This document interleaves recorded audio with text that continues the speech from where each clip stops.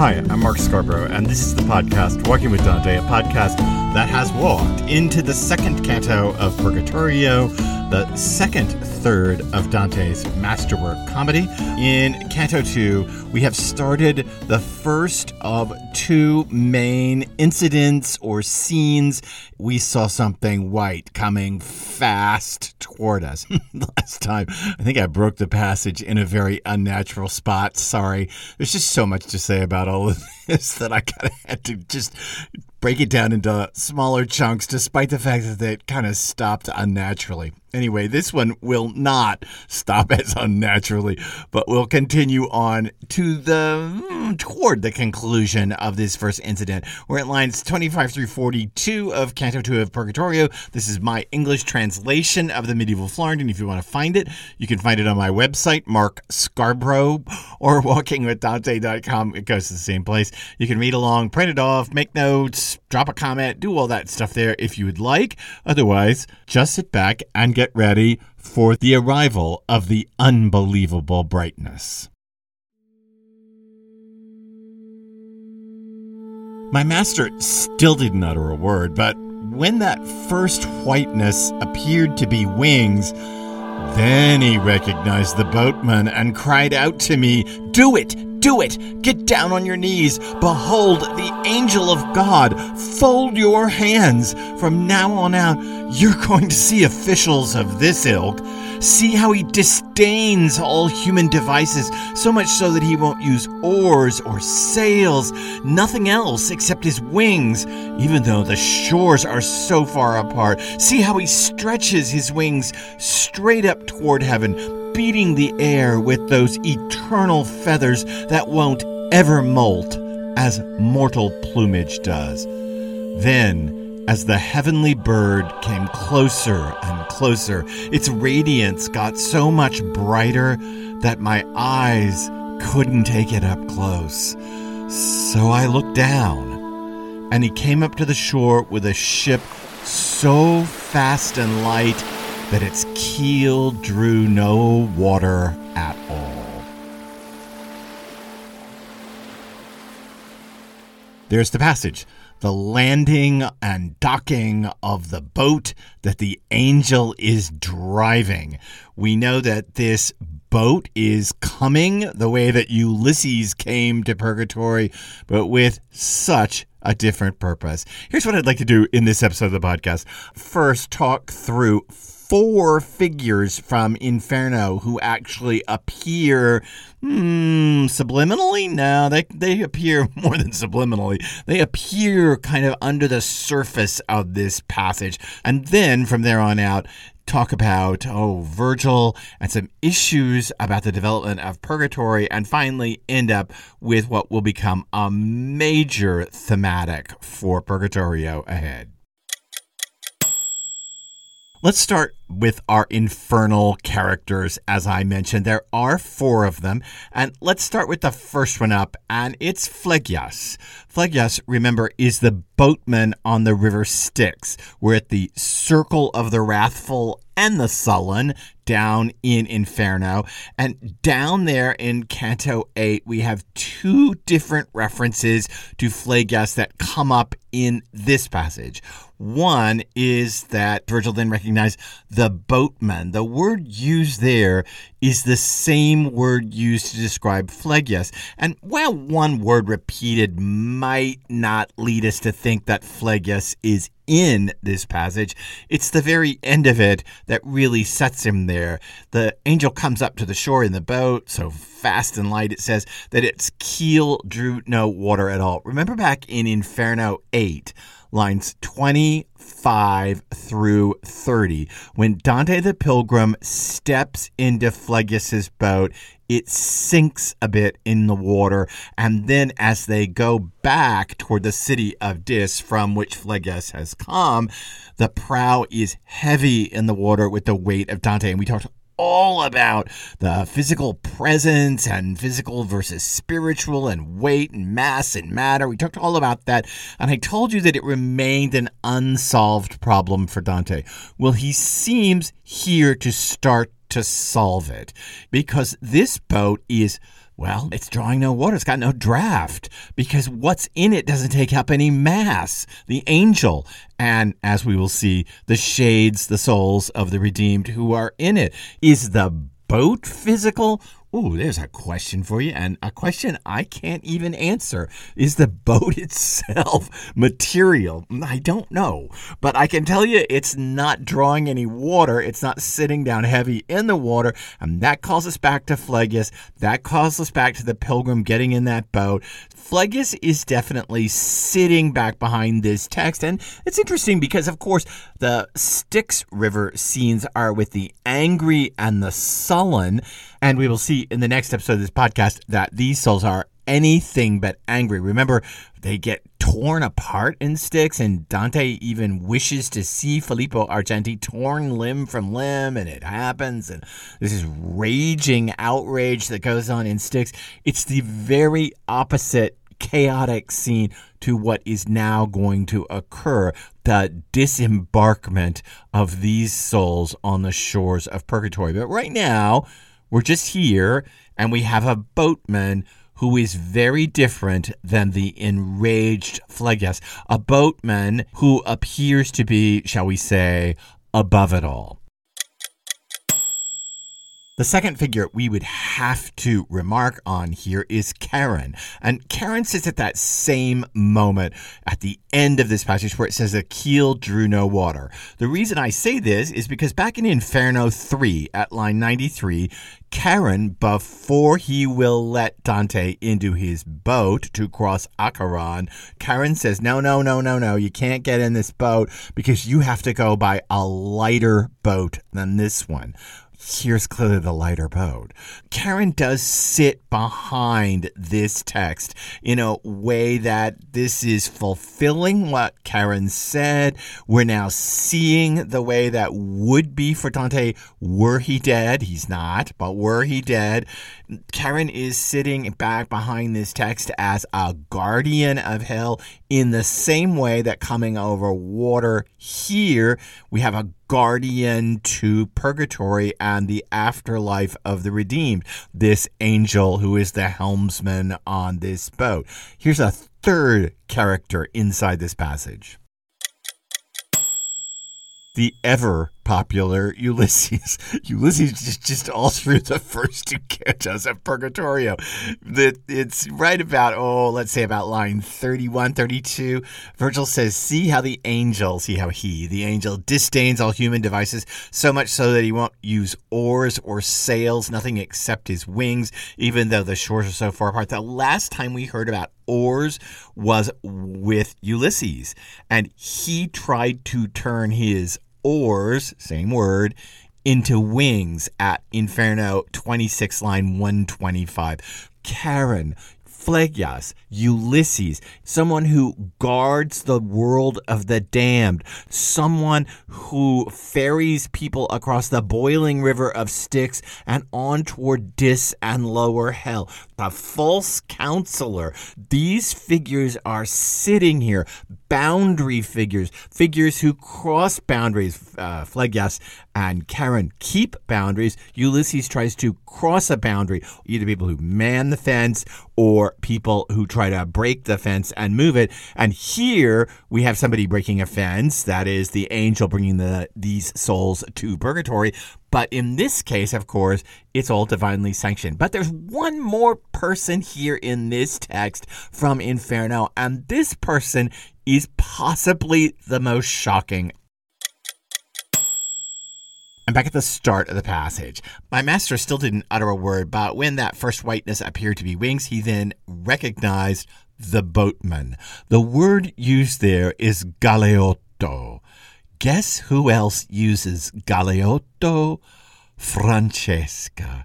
In Inferno, Canto 5, line 137, when she and Paolo are reading that book about Guinevere and Lancelot and their illicit love affair, she says that book was our Galeotto. And remember, we stopped on it and we said, well, it could be because of the French writer of Guinevere and Lancelot tales and Gallo, and maybe that's how that word exists there. Well, if we know this passage, Galeotto, then we know what Francesca is saying. That book was our helmsman. That book was our boatsman. That book is what steered us into our damnation. We are entering a world, as you will discover, in which love is the primary defining characteristic, and that there's just a little bit of, a little whiff of Francesca and her lust here is really kind of genius. We're entering an afterlife in which we are going to have long, complicated discussions about what love is.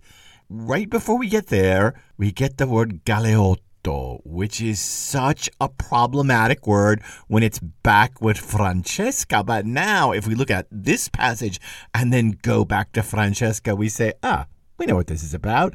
This is about crossing borders. This is about being a boatman. This is about being ferried somewhere. And she's claiming that the book was their ferryman. So why are there so many references to Inferno? And for the last couple of podcasts, I've really been banging on about various figures sitting under the text, Ulysses, Karen, Phlegias, Francesca, and more sitting under this text. Why are there so many? I don't have a firm answer to this, but I'm going to offer you 5 rationales for why Dante is making this so much about Inferno. One is, let's say, this is a reflection of the overwhelming nature of writing Inferno. Inferno was such an unbelievable task in the vernacular to describe this incredibly vulgar bodily landscape, to give it a thematic, to make it a journey, to make it a story. All of that is so big that we're not surprised that when we come out to the second canticle, the second part of Dante's comedy, we still have echoes, reverberations. It's if you did this monumental thing, this monumental piece of art, and then you're starting a second part or a little bit of a new way to go, but you still got echoes of that old thing because it was just so overwhelming in and of itself. That could be why there's so much infernal reference here. Or it could be that we're simply looking at Dante's continued notion of world building, and that his world building is so intense that it's starting to bracket itself. If you know mathematics, let's say his world building is getting so elaborate that it's becoming a closed set. Inside this closed set, remember the old thing about you have to do the operations inside parentheses first? Remember that from high school mathematics? Well, that's it. We get the parentheses. So inside this closed set that is forming in this world building, it is starting to function with and in itself. Or, and here's a third possible reading, maybe we're getting a lot of references to Inferno because Dante believes that you, the reader, have been through Inferno. Have you? If not, go back. There's 231 episodes back there on Inferno. But you and Dante have been through Inferno. And so he's creating a community with you. You and he speak a common language, a language of Francesca, Karen, Phlegias, Ulysses. You speak a language that resonates, Galeotto. You've got your own dialect. This is the dream of a writer, is that you will build a community with your reader so that you and the reader start to exist on common terms. This is the brilliance of Faulkner and Yoknapatawpha County, building so many novels with so many layers on one little county so that Faulkner's readers start to become imbued with Yoknapatawpha County, or one of Faulkner's heirs, Louise Erdrich, the indigenous writer from the United States. She, too, has developed a set of novels taking place on a reservation in North Dakota, maybe Minnesota. It's a little unclear where this reservation actually is, but let's say it's North Dakota. This indigenous people's plot of land. So many stories have happened on this plot of land that Erdrich is building a community of her own readers who speak a kind of common language. When she mentions a nanapush, we all know, who have read Erdrich, exactly what she means by that and know the stories that connect to that name. So Dante's maybe hoping for the same thing. Or here's another. Dante may be intentionally increasing the difficulty of his poem, increasing the difficulty so that, in fact, we are taking harder and harder steps. It's like, working out and increasing your weight load, okay, like you bench, I don't know, I'm making this up, you bench 40 kilos. And then, eventually you want to get to 50 kilos. So this may be what Dante's doing. He's upping the difficulty because you're getting ready for harder and harder stuff. Or here's a fifth possible idea. The poem is becoming intertextual with itself. Now, this is really high literary stuff, so let me explain this. Intertextual means when one text talks to another, and we know that comedy is intensely intertextual. It's been intertextual with Ovid. Think about those scenes with the thieves and the metamorphoses of the thieves, and Dante saying, oh, even Lucan and Ovid can't outdo me, right? So it's been intertextual with Ovid, and of course, its big node of intertextuality is with Virgil. But there's a second one too, but we just haven't talked about it enough. Also with Thomas Aquinas. We might even argue that St. Thomas Aquinas is the biggest node of intertextuality in comedy, but we're getting closer and closer to talking more and more about Aquinas. So it's sitting there. For us right now, let's just say it's Virgil.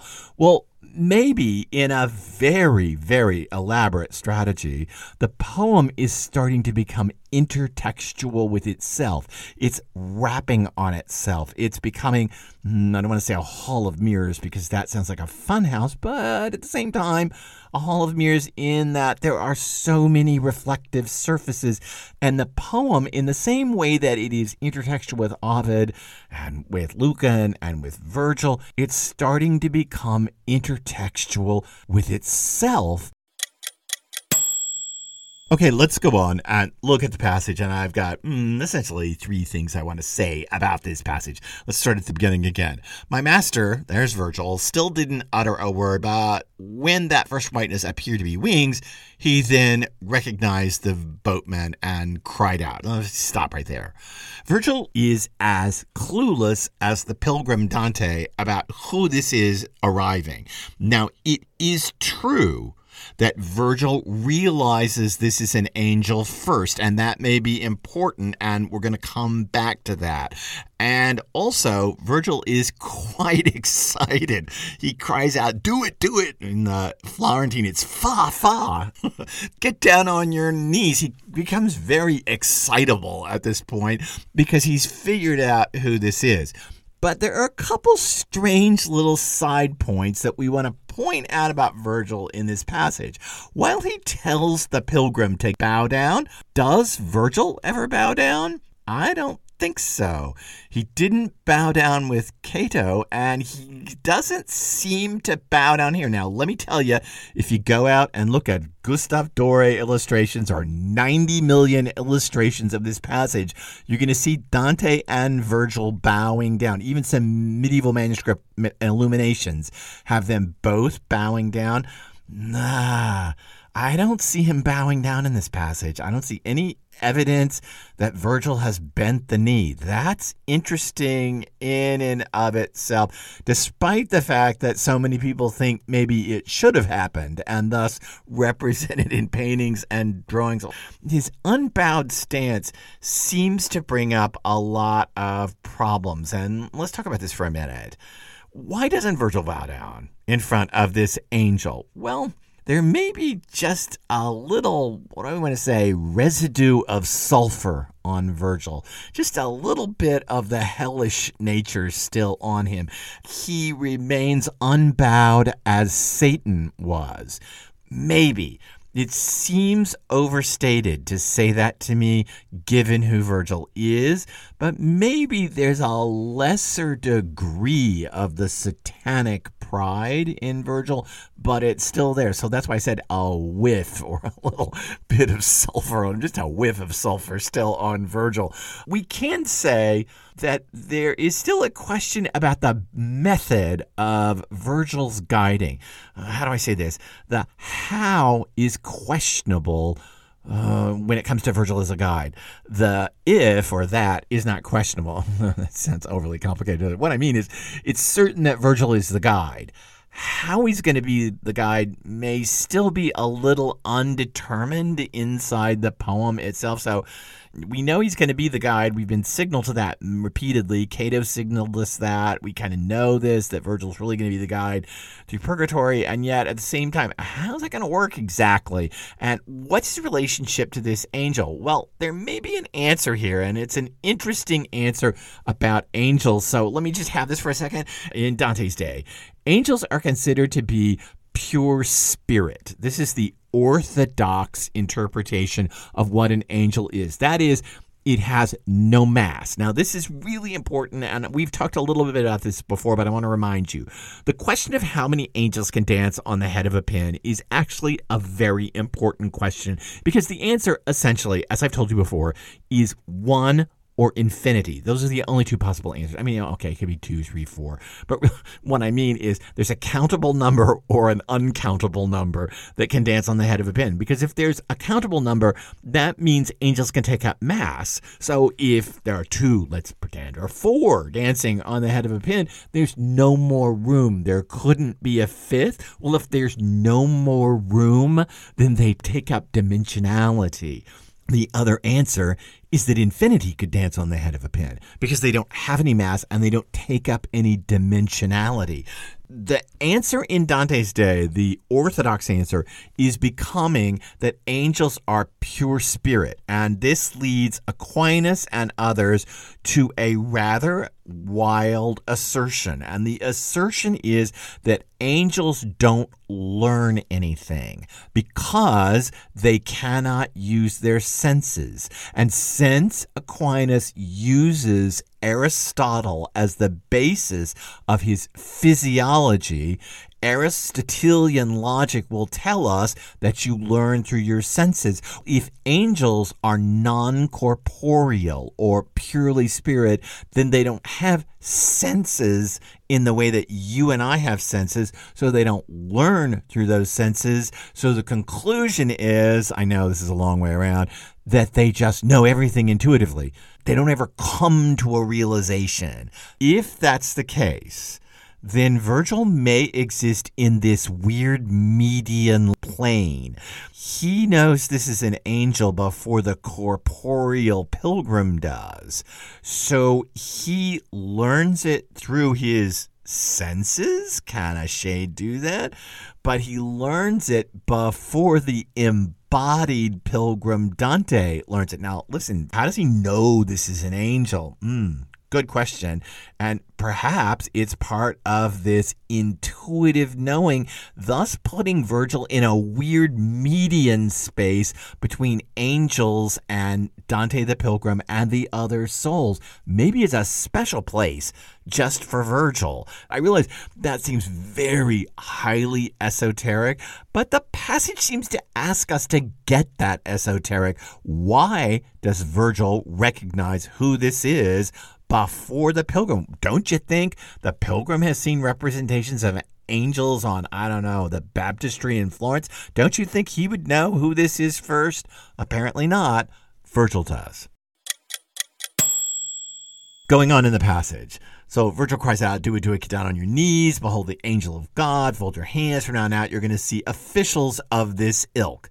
See how he disdains all human devices, so much so that he won't use oars or sails, nothing else except his wings, even though the shores are so far apart. I mean, he's coming all the way back from, well, we'll discover from the Italian peninsula, but we'll discover that ahead. See how he stretches his wings straight up toward heaven, beating the air with those eternal feathers that won't ever mold as mortal plumage does. I want to connect that last line, won't ever mold as mortal plumage does, with officials of this ilk. Officiali. What it points us to is that heaven is a bureaucracy.